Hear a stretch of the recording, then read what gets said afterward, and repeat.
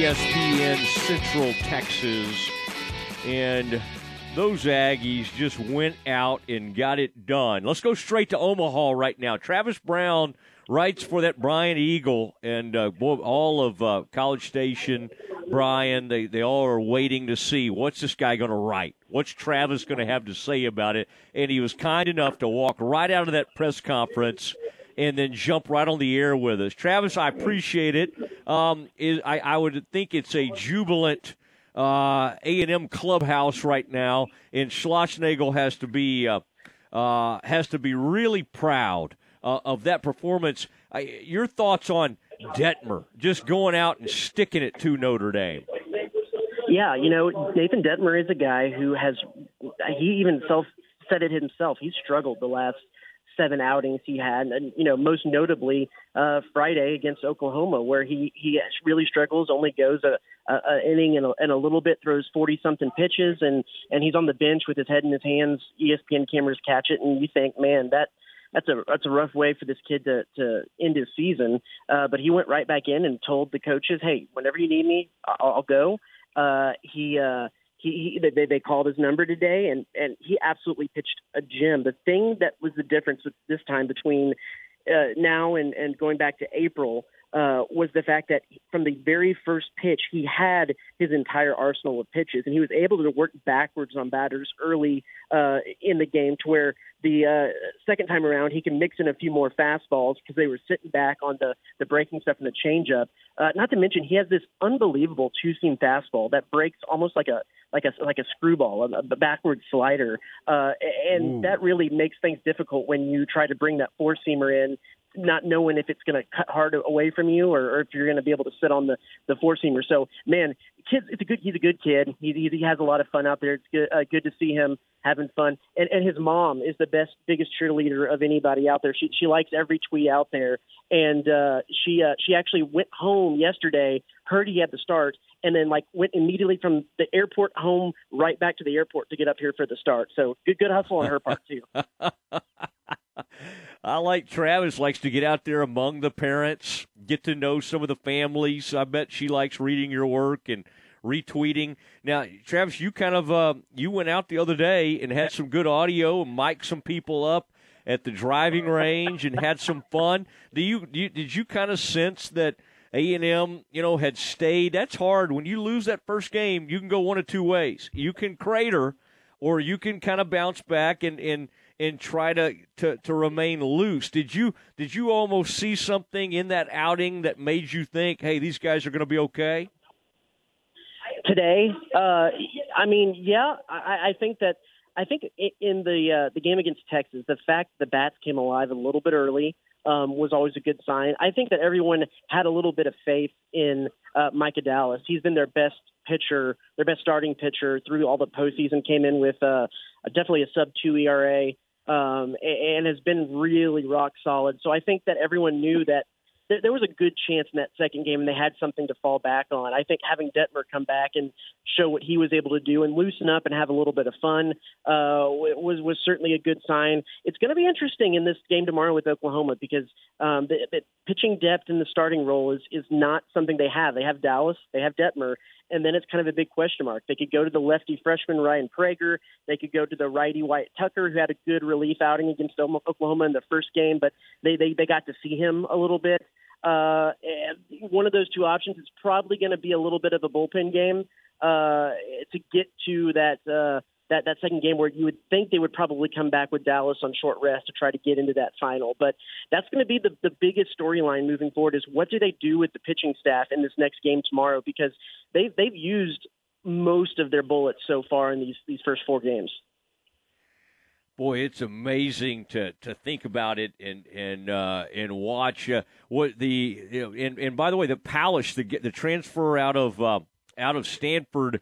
I mean, you're talking about if they make it a bullpen game. He's a guy that's really been good for Schlossnagle. I mean, that's an interesting thought. You see it more and more in the major leagues, but it goes against what some of these guys' mentalities are. But if you could get somebody like that, which of those bullets you're talking about, which of the bullpen guys do you think could potentially give you 3 or 4 quality innings? I mean, yes, Palish is certainly a guy that they're going to get in there at some point. He hasn't necessarily been great on short rest, so it'll be interesting to see how they use him. Chris Cortez is a guy that they got in for a few innings on Friday. Schlossnagle, when the game kind of looked out of hand against Oklahoma, got some guys on the mound just to get them on the mound and let them have some pitches in front of the fans, kind of get into it. Cortez was one of those guys. Like I mentioned, Ryan Prager was one of those guys. Wyatt Tucker is a guy that came on a little bit. You'll probably see Will Johnston. He's a guy that actually could be in the mix for the start, too. He started some midweek games, and he is a COVID sophomore, so he's been around the block a little bit, a lefty that at times has been one of their go-to guys out of the bullpen.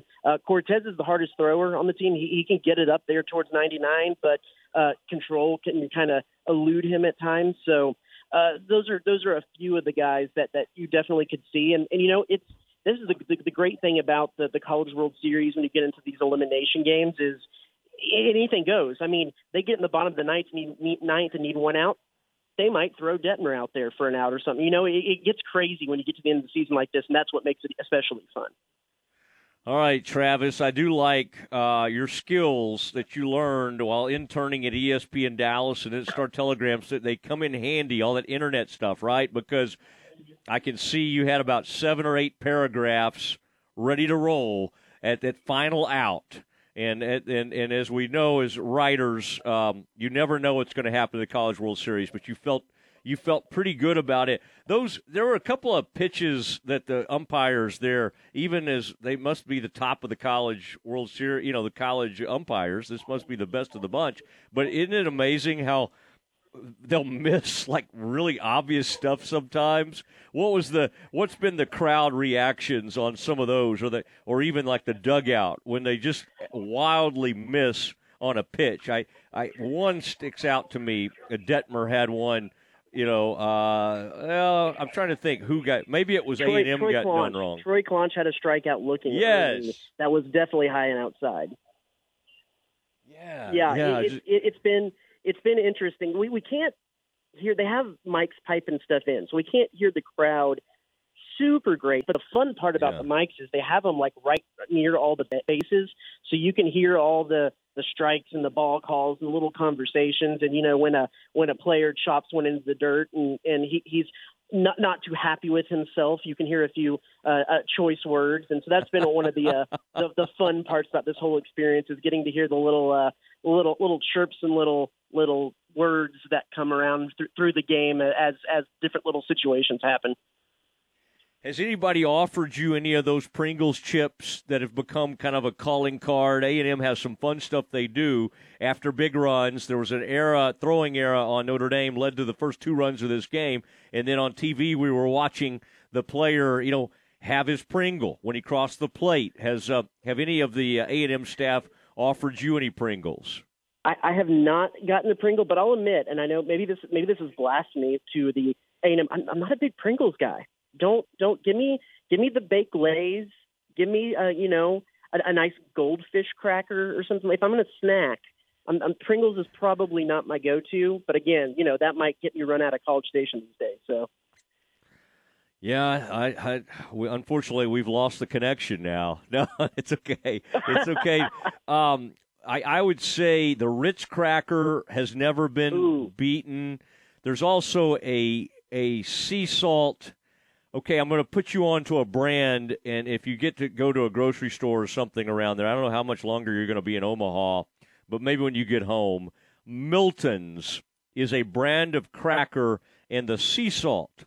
That's become the number one snack really in my life. And then I'll put a little pimento cheese on there, and that takes it to another level. But I just want you to. If you're not a potato chip guy or you don't like the Pringles, go with the cracker. And And yeah, I hear you. So I need to put it out there for all the Aggies that are listening. They need to put some pressure onto Jim Schlossnagle and Ross Bjork to go out and get me a nice drink or a soda or something because of the win, I'm having to cancel my bachelor party for next weekend. So a nice soda, a nice root beer float might be a good way to celebrate. But yeah, wow, it's gotten real. This has infringed upon Travis's. My goodness. Well, next week that's really interesting. Okay. Well, I was looking to crash this event, and that may be why you're canceling it, really. But that's going to be that'll be a fun time. Well, you'll still get to have one, and the old Aggies are kind of hanging in there. Travis, thank you. That was above and beyond, and we'll send you the usual fee. Okay. You got it. Thanks, Matt. All right, Travis Brown from the Eagle. By way of Travis, went to TCU, has